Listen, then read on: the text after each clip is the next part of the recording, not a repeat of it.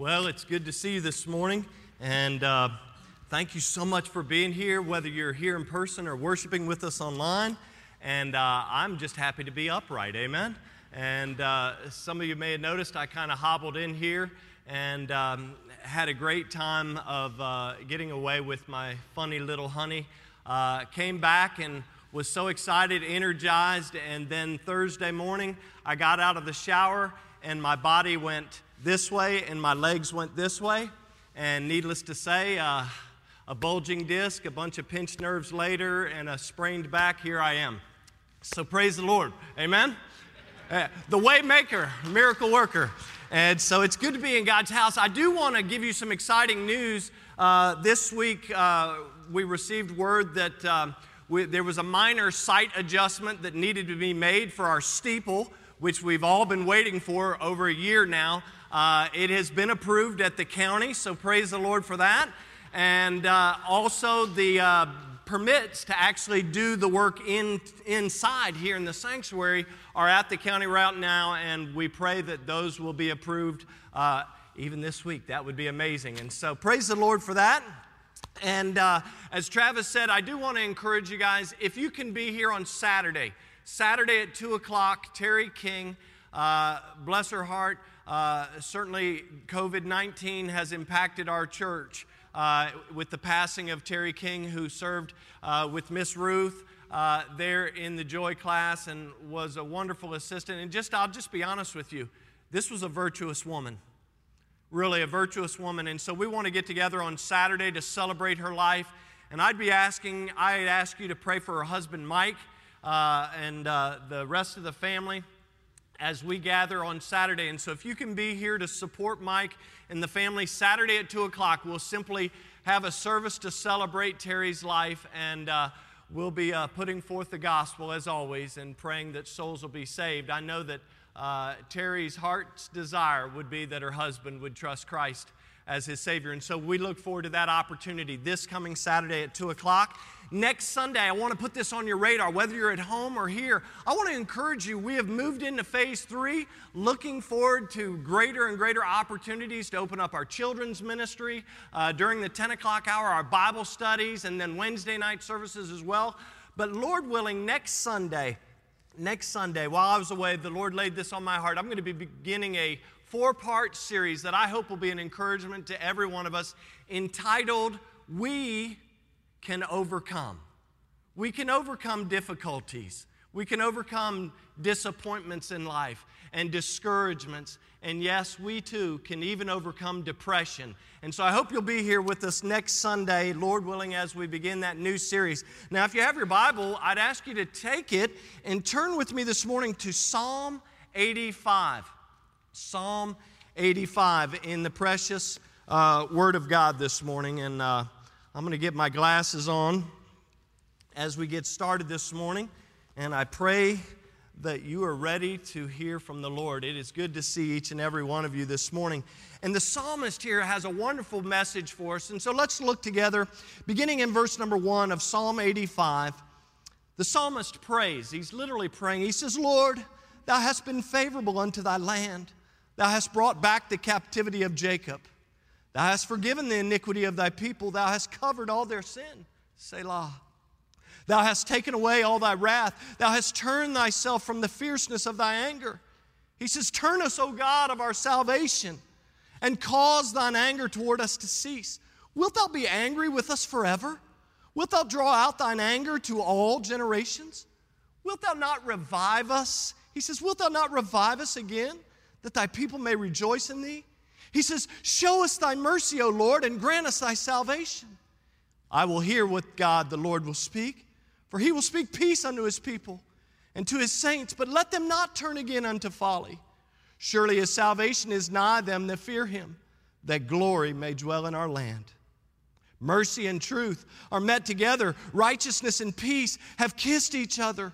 Truth shall spring out of the earth, and righteousness shall look down from heaven. Yea, the Lord shall give that which is good, and our land shall yield her increase.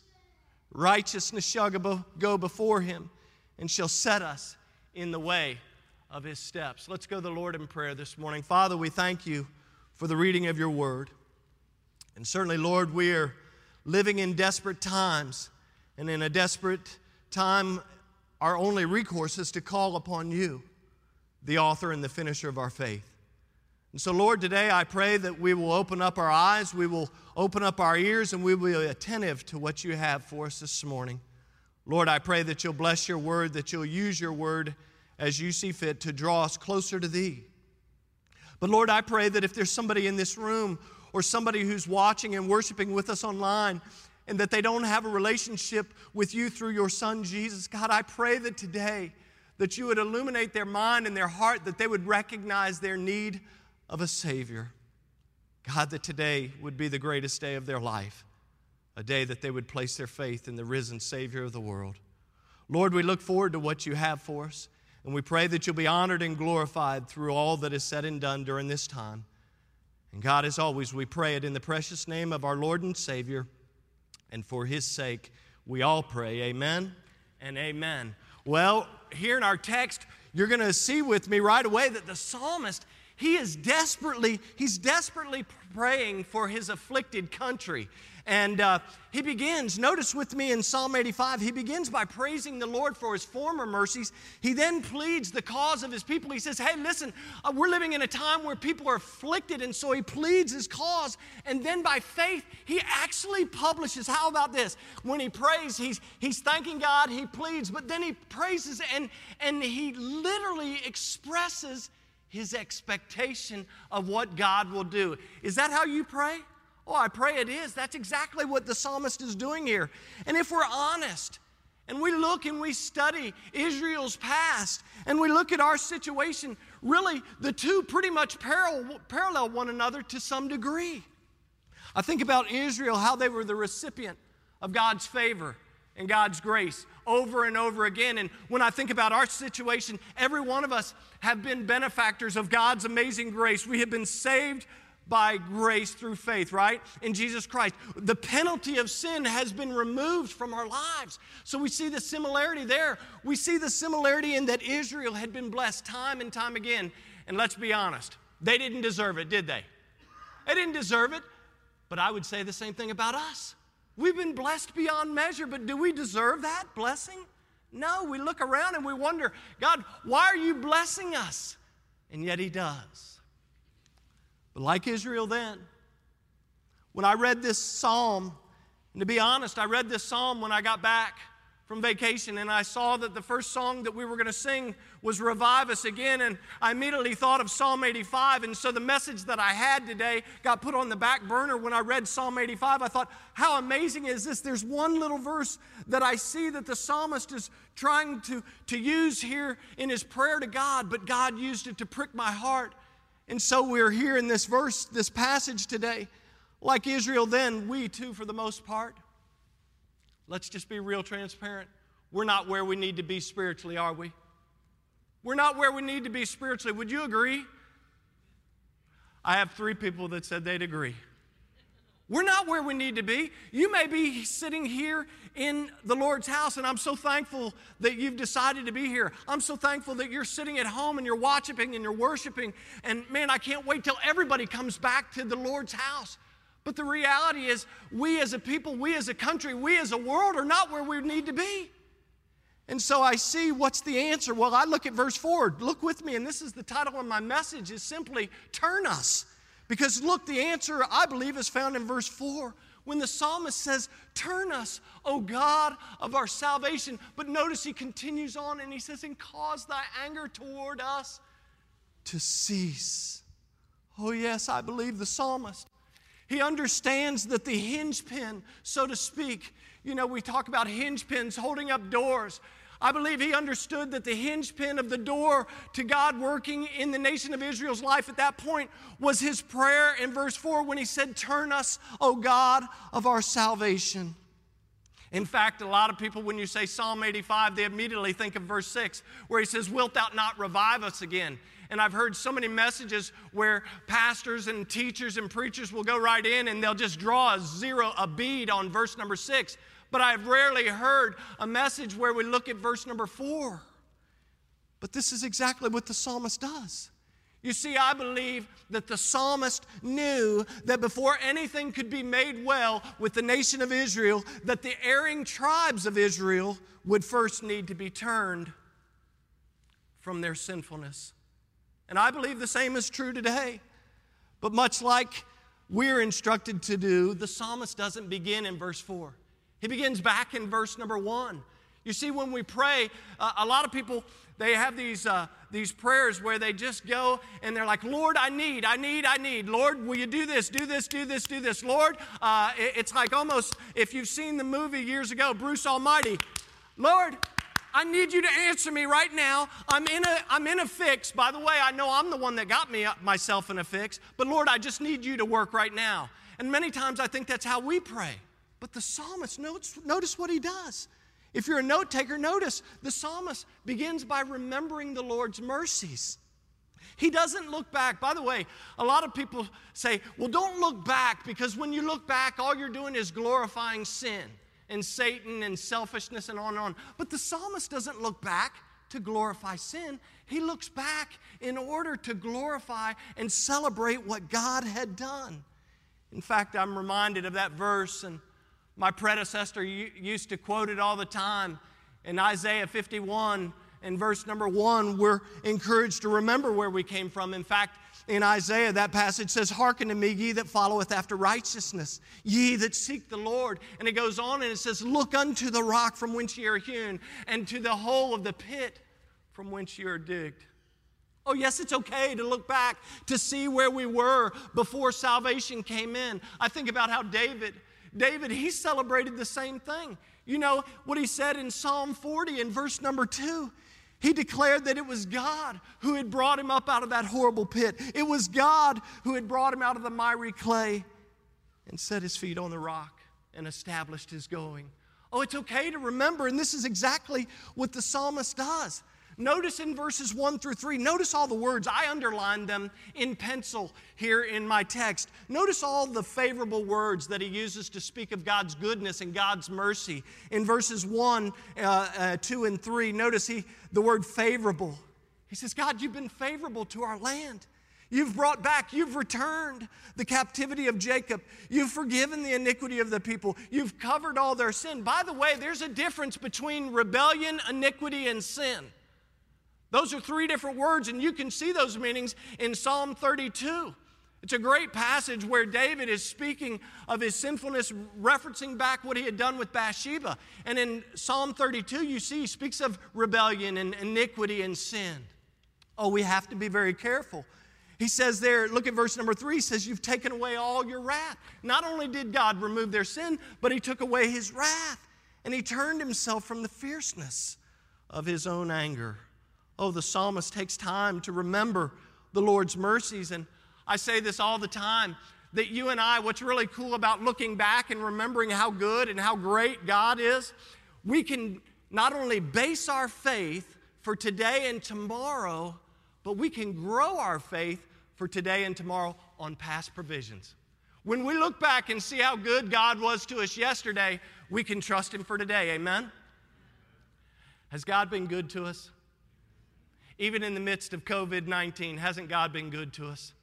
Even in the midst of a lot of people losing jobs and people suffering and hurting during this time, hasn't God been good to us? Even in the midst of social unrest, God has been good to us.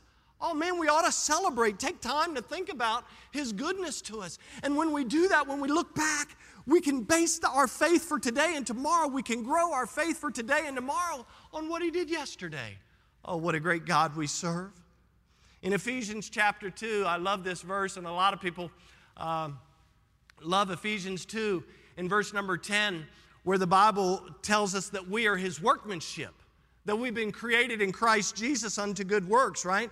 And that this idea that God hath before ordained and that we should walk in these good works. But if we were to go on and we continue reading in verse number 11, it actually tells us to remember.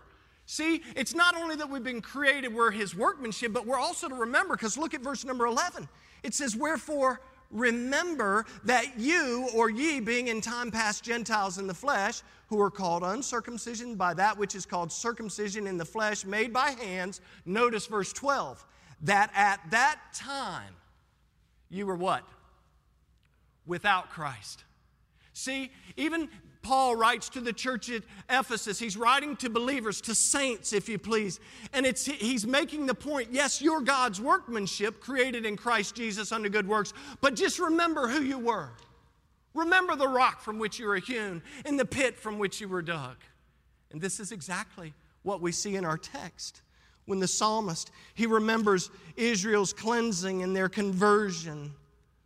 Think about it in verse number 1. God had brought Jacob back from Paddan Aram to his father's house. He had already done that. God had restored Israel's fellowship over and over. He had forgiven and covered all their sins. And so the psalmist remembers not only their cleansing, but their conversion, but also he remembers how God had blessed them. Watch this word. How God had blessed them with peace instead of punishment. You know, I remember when I was a little boy and I would do something I shouldn't do.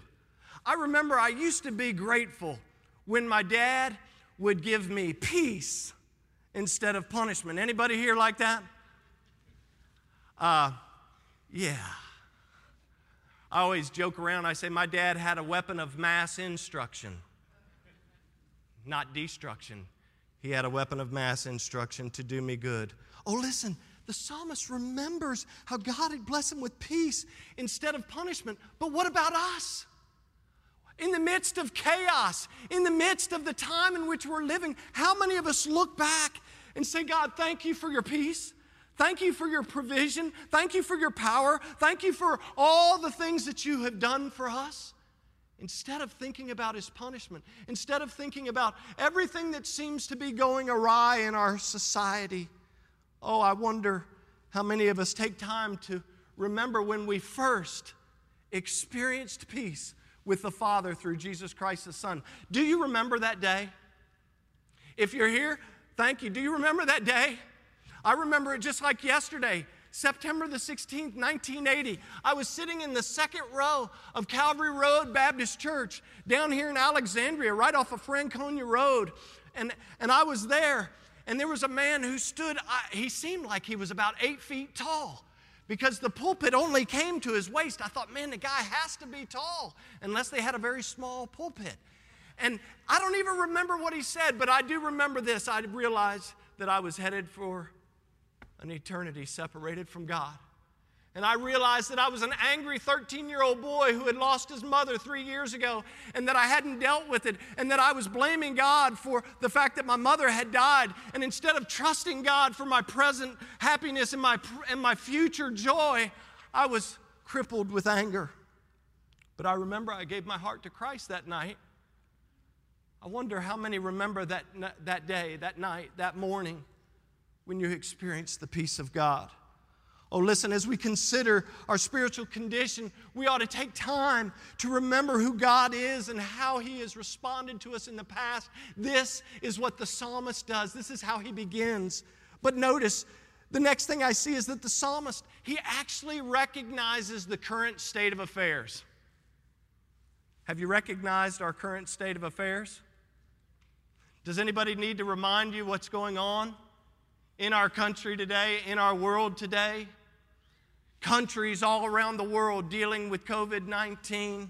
Oh, listen, my friends, social unrest and financial stress, and I'll speak about that in just a second, but it's all around the world. But the psalmist, he recognizes the current state of affairs. He had remembered what God had done. He praised God for what He had done.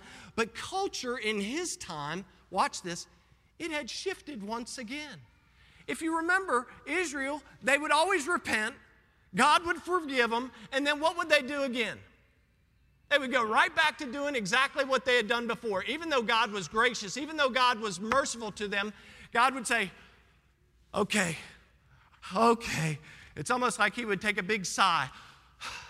Okay, guys, I love you. You know I love you. Come on, let's have a big group hug. And then what they would do? They would go back and keep doing what they were doing before. The current state of affairs reminded the psalmist that God had not changed. God had not changed. The philosophies and the priorities of the people had changed. Does this sound familiar? Or am I the only one? Today I look around and I clearly see less respect for God. I look around and I see less respect for His Word. Travis was speaking on unity and he was speaking about the truth of God's Word. I see less respect for God's Word, less respect for the people of God, less respect for God's house, less respect for making time for God. We all think we can worship on our own, and we can, but we need one another. I need your encouragement. Whether you want to admit it or not, you need my encouragement. Krista? Whether you believe it or not, we need one another. God has created us to do life together. The psalmist recognized this. And it's ludicrous. I put down in my notes, right?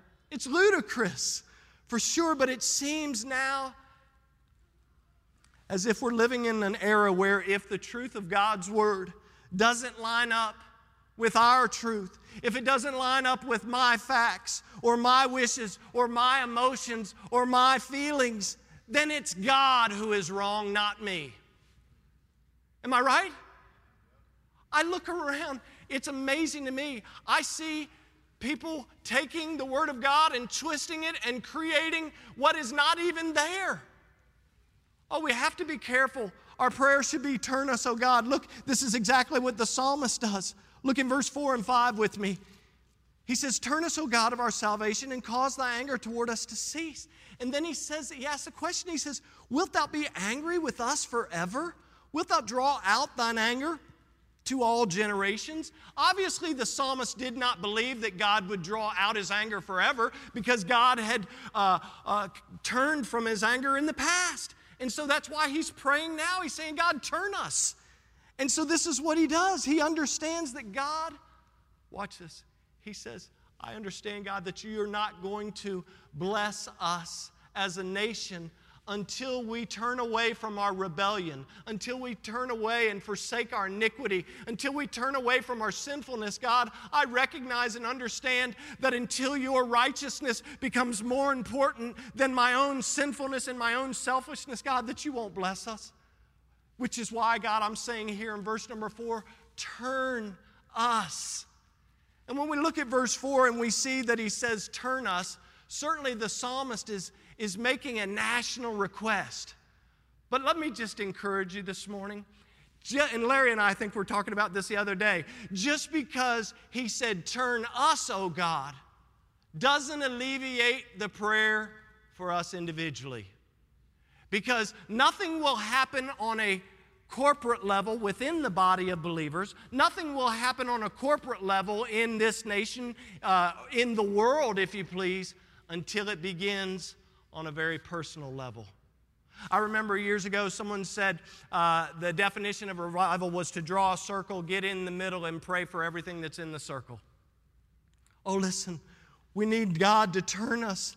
You see, the psalmist understood that it wasn't God who needed to be turned, but it was the people who needed to be turned. He understood that God's anger would cease only when the sinful rebellion of the people ceased. And so he prays, turn us.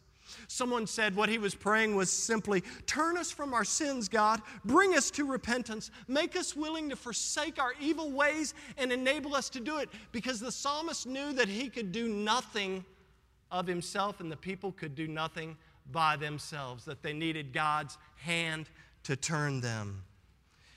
Truly, I was talking even last night and even with Kristen, many times we go through trials. Anybody been through a trial lately? We go through trials and testings in our life. But can I be real honest with you? I think that many of the trials and troubles that we face are self-inflicted. Think about this. I think many of the trials and troubles that we face in this life are self-inflicted. I think they come from sinful thoughts, sinful words, and sinful actions. And you guys have heard me talk about this time and time again, how I've said that we need to understand the biblical principle of desires, actions, and consequences. And a lot of times I'll use that analogy of desire, action, and consequence to speak of our communication with one another. But it's true in every facet of life.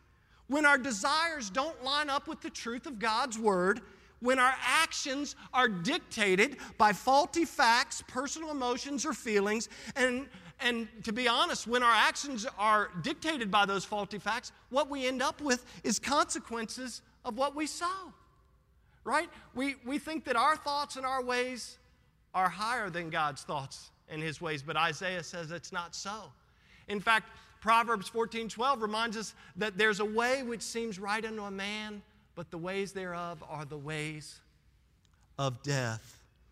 It's Galatians chapter 6 reminds us of this very principle, desires, action, consequences, in verses 7 and 8, where the Bible says, "Be not deceived, because God is not mocked. For whatever a man soweth, that shall he reap." Now listen, I understand what the context of the passage is, but I think we can see the principle here. He says, "Be not mocked." God will not be mocked. Whatever a man sows, that shall he also reap. For he that soweth to his flesh shall of the flesh reap corruption, but he that soweth to the Spirit shall of the Spirit reap life everlasting. It's like Travis was saying last week in his message. By the way, thank you, Colby, and thank you, Travis, for great messages the past 2 Sundays. Amazing, amazing. I'm very grateful for that. It's like Travis was saying last week in his message. Folks, maybe it's time that you and I turn like the disciples of old who were sitting there at the Passover feast with the Lord, and they asked, "Is it I?" Maybe it's time that we ask the question, "Lord, am I the one? Am I the one who's contributing to the commotion and conflict of our day? Or am I the one that is causing your name to be celebrated and glorified?" Oh, that's a very personal question. Lord, is what I'm doing, is what I'm saying, is how I'm behaving contributing to the commotion and the crisis of the day? Or is how I'm living, how I'm responding, causing others to celebrate you and to glorify you? Oh, maybe it's time that we ask these questions. Yes, we're living in a time of health crisis and financial crisis and social crisis, but folks, I got some good news for you. Jesus is still the answer. Thank you, Lindsay. Jesus is still the answer. He's still the great physician. He's still the great provider. He's still the great peacemaker. No Jesus, no peace. You know the saying. You know the thing of the thing. It has rightly been said that we have no authority for asking God to turn away His judgments unless we are willing to forsake our sins. See, a lot of times I think we throw up these prayers, right? The Lord's not going to listen to our prayers if we still are regarding iniquity in our heart. The psalmist has made that very clear. If I regard iniquity in my heart, the Lord will not hear me. And so we have to do business with the Lord in a way that's very real. I like what the writer of Hebrews reminds us in Hebrews chapter 12 in verses 1 and 2. He says, "Wherefore seeing we also are compassed about with so great a cloud of witnesses." Remember, folks, there's people who have gone on before who are watching us live our lives. And he goes on, he says, "Let us lay aside every weight and the sin which does so easily beset us." By the way, your sin that easily besets you may not be the same sin that easily besets me or someone else. Let us, watch, "and the sin which does so easily beset us, and let us run with patience the race that is set before us." But how do we do it?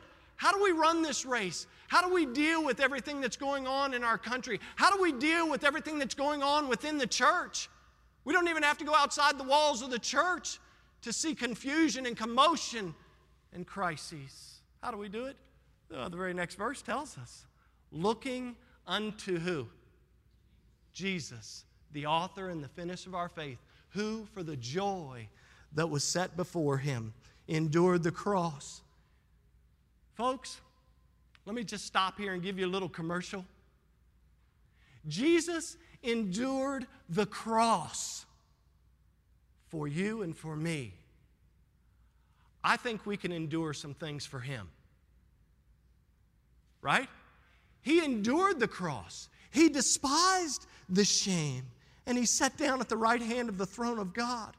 Lord, as we take time to recognize the current state of affairs in our lives, in our country, and in this world, I'm asking You, I'm praying, turn us so that Your anger will cease. In verses 6 and 7, the psalmist goes on. He says, wilt Thou not revive us again, that Thy people may rejoice in Thee? Show us Thy mercy, O Lord, and grant us Thy salvation. He continues his plea here in verses 6 and 7 by asking God to do what only God could do.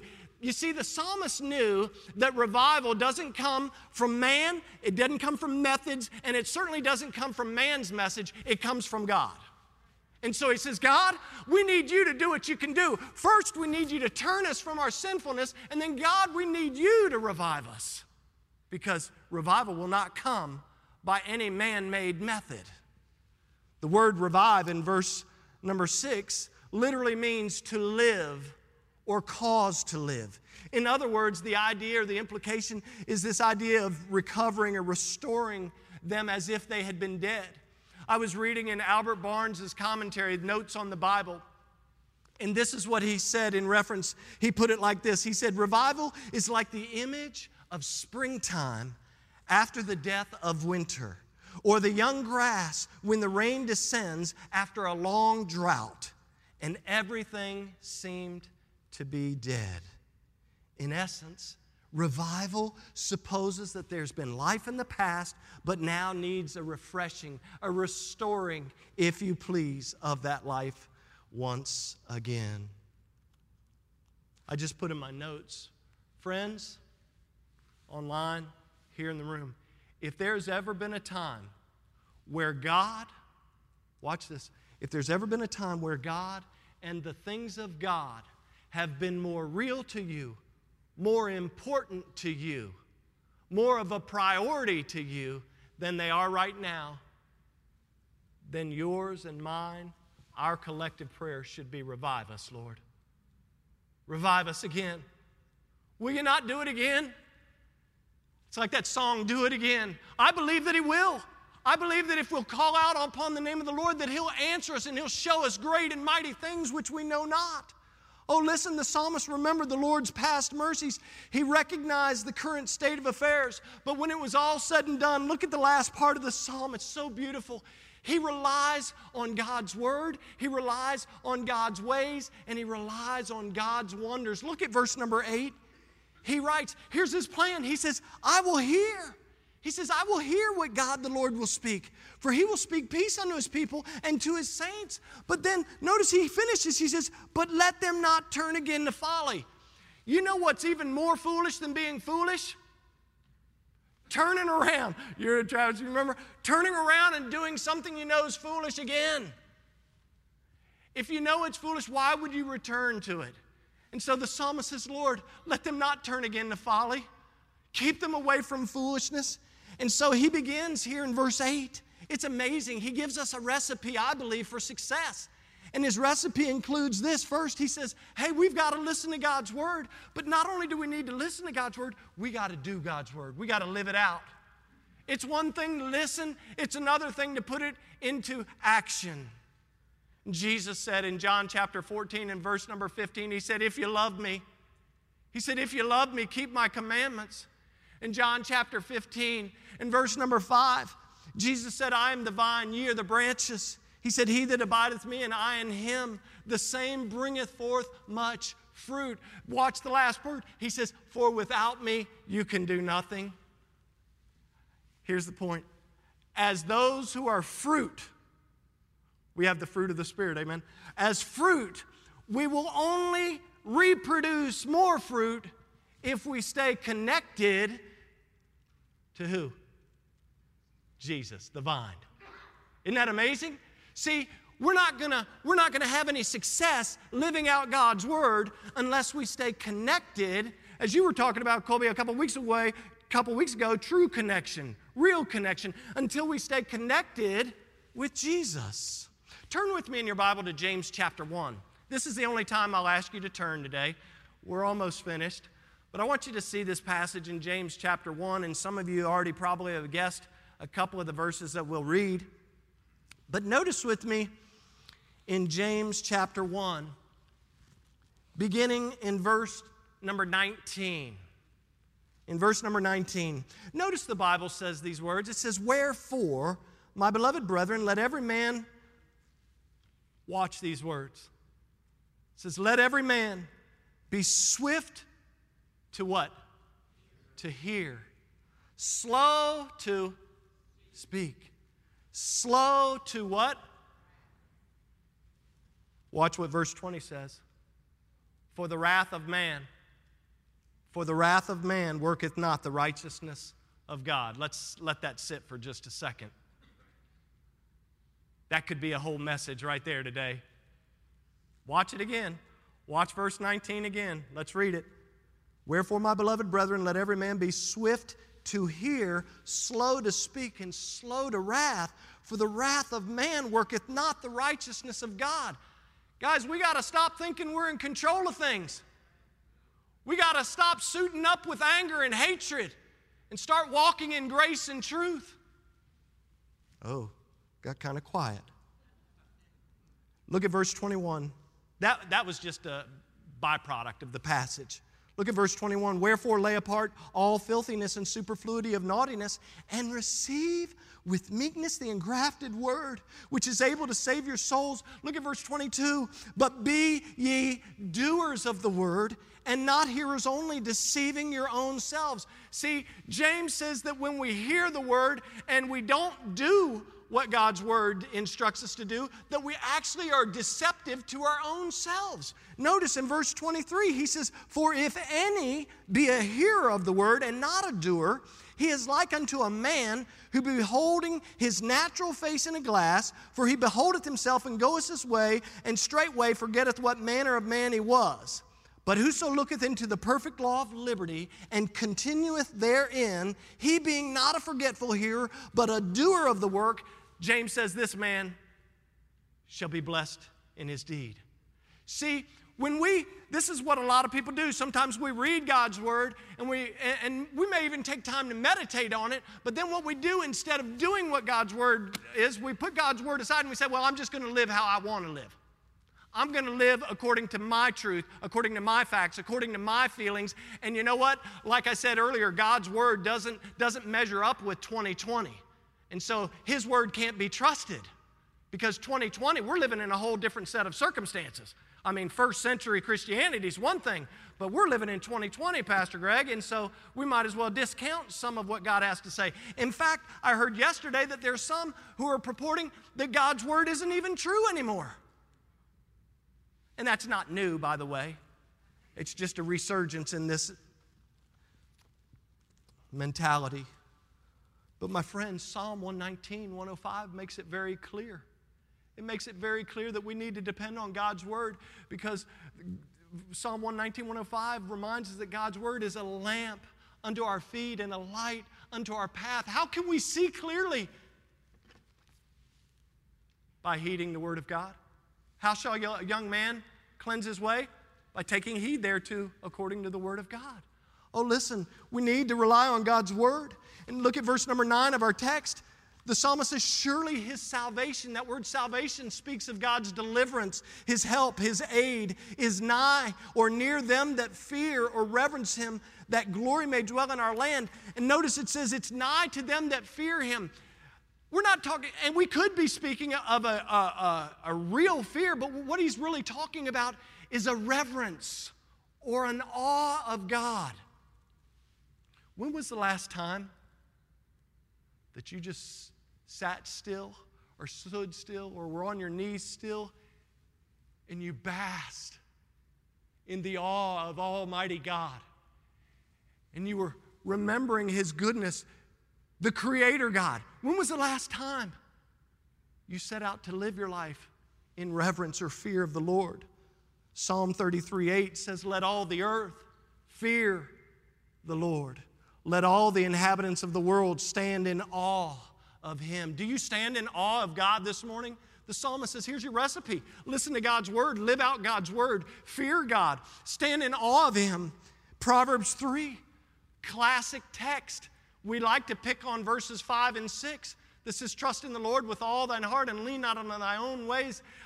In all thy ways acknowledge him and he shall direct thy paths. But if you go on in verse number 7, the Bible says this, be not wise in thy own eyes. Right? Fear the Lord. Stand in awe of him and depart from evil. Oh, listen, we need to rely on his word and his ways. And verse 10 and 11, notice the psalmist says, mercy and truth are met together. What a beautiful picture he's painting here. He says, mercy and truth are met together. Righteousness and peace have kissed each other. Truth shall spring out of the earth. Oh, man, how amazing it is. He says, and righteousness shall look down from heaven. This is speaking of God's grace, and it's like this picture of 4 great Old Testament virtues coming together as people. Just picture this, as people coming together, embracing one another in one mind, in one spirit, one accord.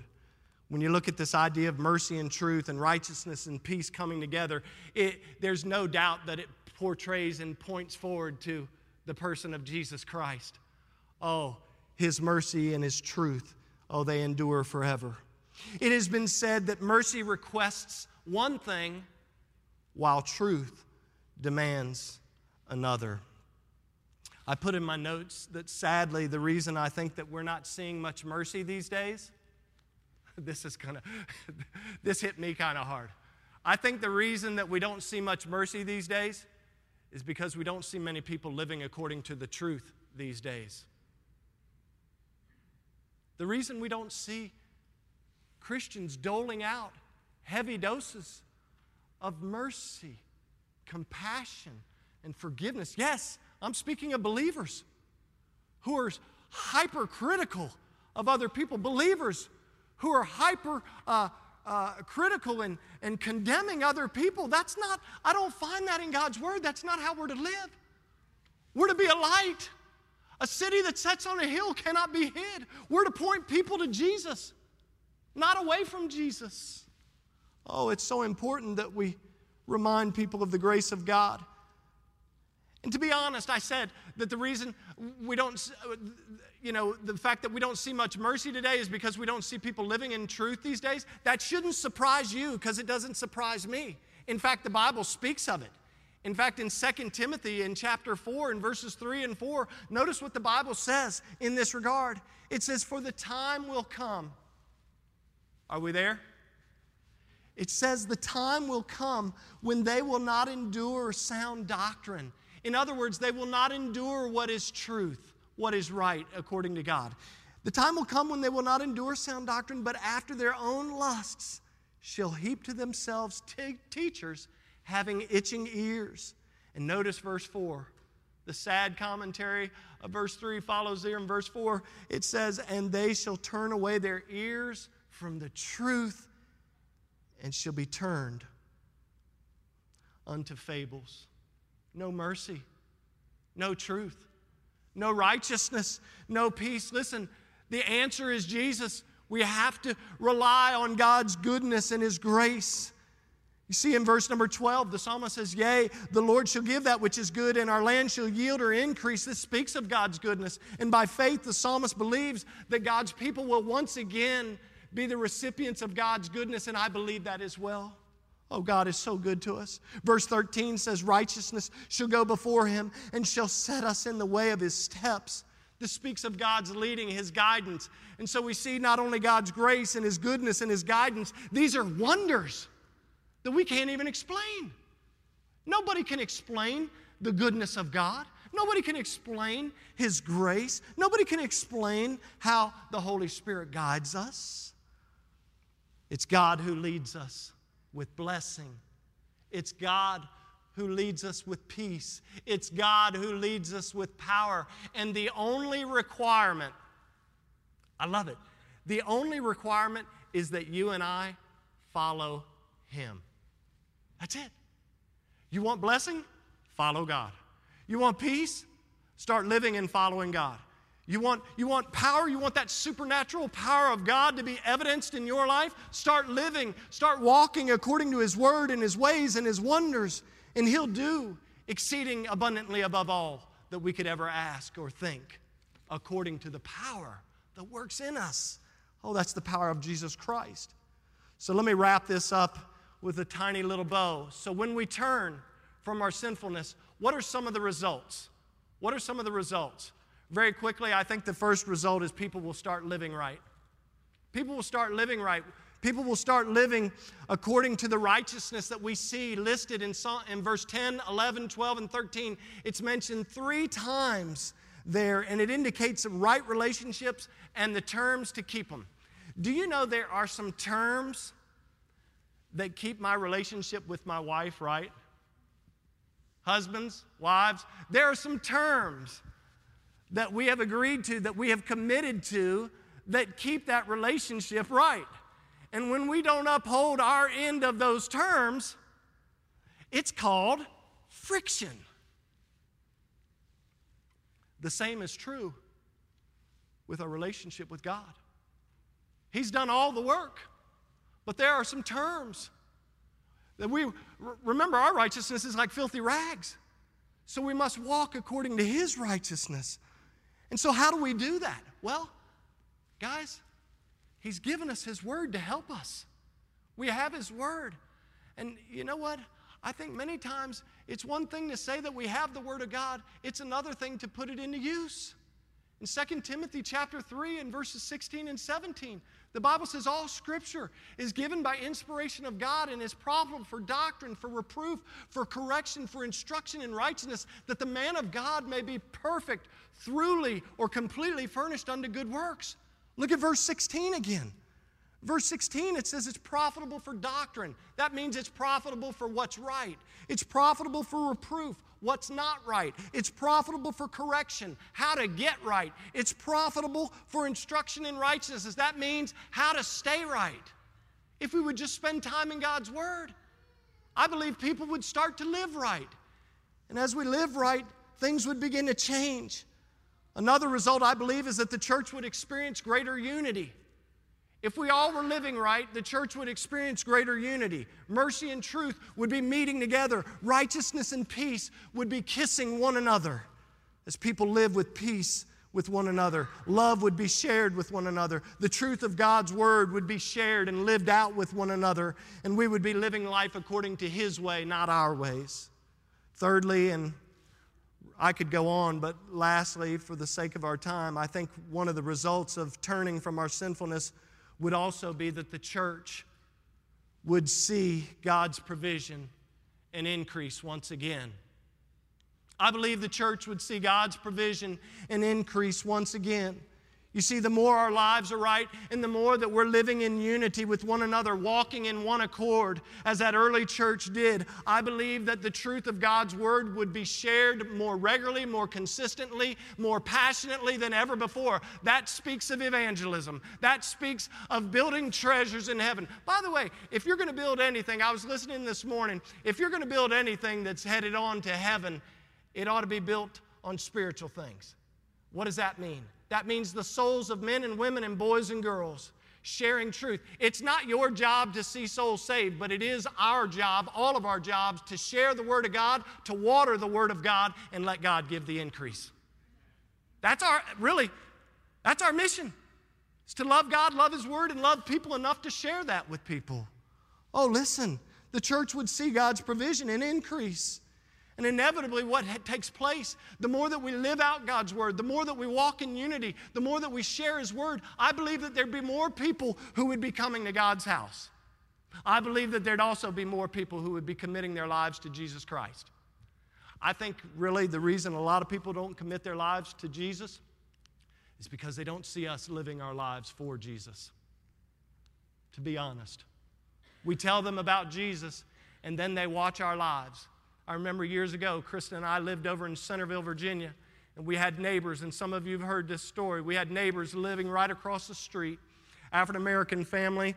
The son had died in a racing accident over in Manassas on that racetrack over there. And I remember about after 6 or 7 years of living in that neighborhood, I left Battlefield Baptist Church. We were attending. We used to sit right down here where Chelsea's sitting. And we went home, and We got home, and as soon as I pulled up in the driveway, the wife came running across the street. And she said, "Oh, would you come? Would you come? Would you come?" And she was crying. And I said, What's wrong? She said, "We just want you to come and pray with us." I said, "Why would you want me to come and pray with you?" I just wanted to find out. It wasn't like I was being hard or insensitive. I said, "Why?" I said, "Sure," but after the fact, I said, why would you ask me to come and pray?" And this is what she said: "Because my husband and I have watched your life for the past umpty-ump years, and we know and believe you to be a man of God." People are watching. People are watching how we live our lives. It's so incredibly important. And so as we close, I beg you to remember. I beg you to remember who you are and what the Lord has done for you in the past. I beg you to remember what your current state of affair is. Don't look to somebody else. Don't take this message and say, "Oh man," like Travis said, "I wish such and such were sitting here in the pew. I wish such and such were listening online. They really needed to hear about turning away from their sinfulness." Oh man, why don't you just ask God, "God, is it I? Do I need to be turned today? And Lord, I probably do need to be turned, so you do the turning. You do whatever is necessary." Here's the rub. When we ask God to turn us, sometimes He does whatever's necessary to turn us. And sometimes that's not comfortable.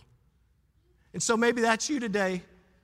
But at the end of the day, I would just ask you to simply rely on God's word and His ways and His wonders. And I believe that when we remember and we recognize and we commit ourselves to relying on God, that you and I will be perfectly positioned.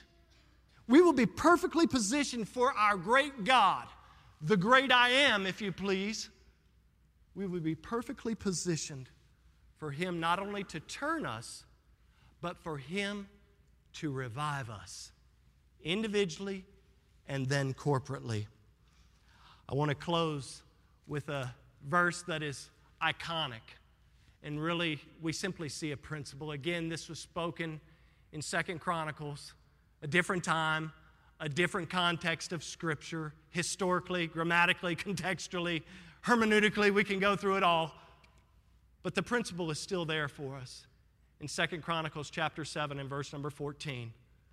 And the Bible says, "If my people, which are called by my name, shall humble themselves and pray." Now watch this. "And seek my face and" what? "Turn from their wicked ways." The Bible says, "I will hear from heaven. I will forgive their sin. I will heal their land." Lord, I believe that we need to be turned. Lord, I believe that we're living in a day and age in which we need to be revived. Not only in this church, not only in this body of believers, but all across this country, all around the world. I believe that the Church of Jesus Christ needs to stand up now more than ever before. And so, God, we need you to turn us from our sinfulness, and God, we need you to revive us once more. The psalmist said, "Turn us, O God of our salvation, and cause thine anger toward us to cease." I pray that that would be our prayer today, that we would be willing and understand that healing will not come until we turn from our own rebellion, until we turn from our own iniquity, till we turn from our own sin, and we make the righteousness of God the priority that it needs to be in our lives. Father, we thank you for your word. God, we thank you for the time that we've had. Lord, I thank you for giving me the strength just to even to be able to stand behind this sacred desk. And God, just to pour out my heart today. And Lord, I'm just a weak individual, but you are strong. And so, Lord, I pray that you have shown yourself strong again today in speaking to hearts and lives of your children. God, I pray that you've shown yourself strong to those who may need to enter into a relationship with you through Jesus Christ, your Son. Lord, I pray that we as a people would be ready and willing to turn from our sinfulness. to allow you to do whatever is necessary to get a hold of our hearts, to turn us away from our own philosophies, to turn us away from our own worldly priorities, and to focus again on you and your goodness and your mercy and your truth and your righteousness. And yes, Lord, your peace instead of punishment. Lord, I love you. I thank you for how you've worked in the past.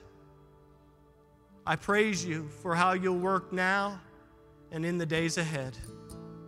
Lord, I give you this praise in the precious name of our Lord and Savior, Jesus Christ, and for his sake. We pray amen and amen. Thank you so much for listening.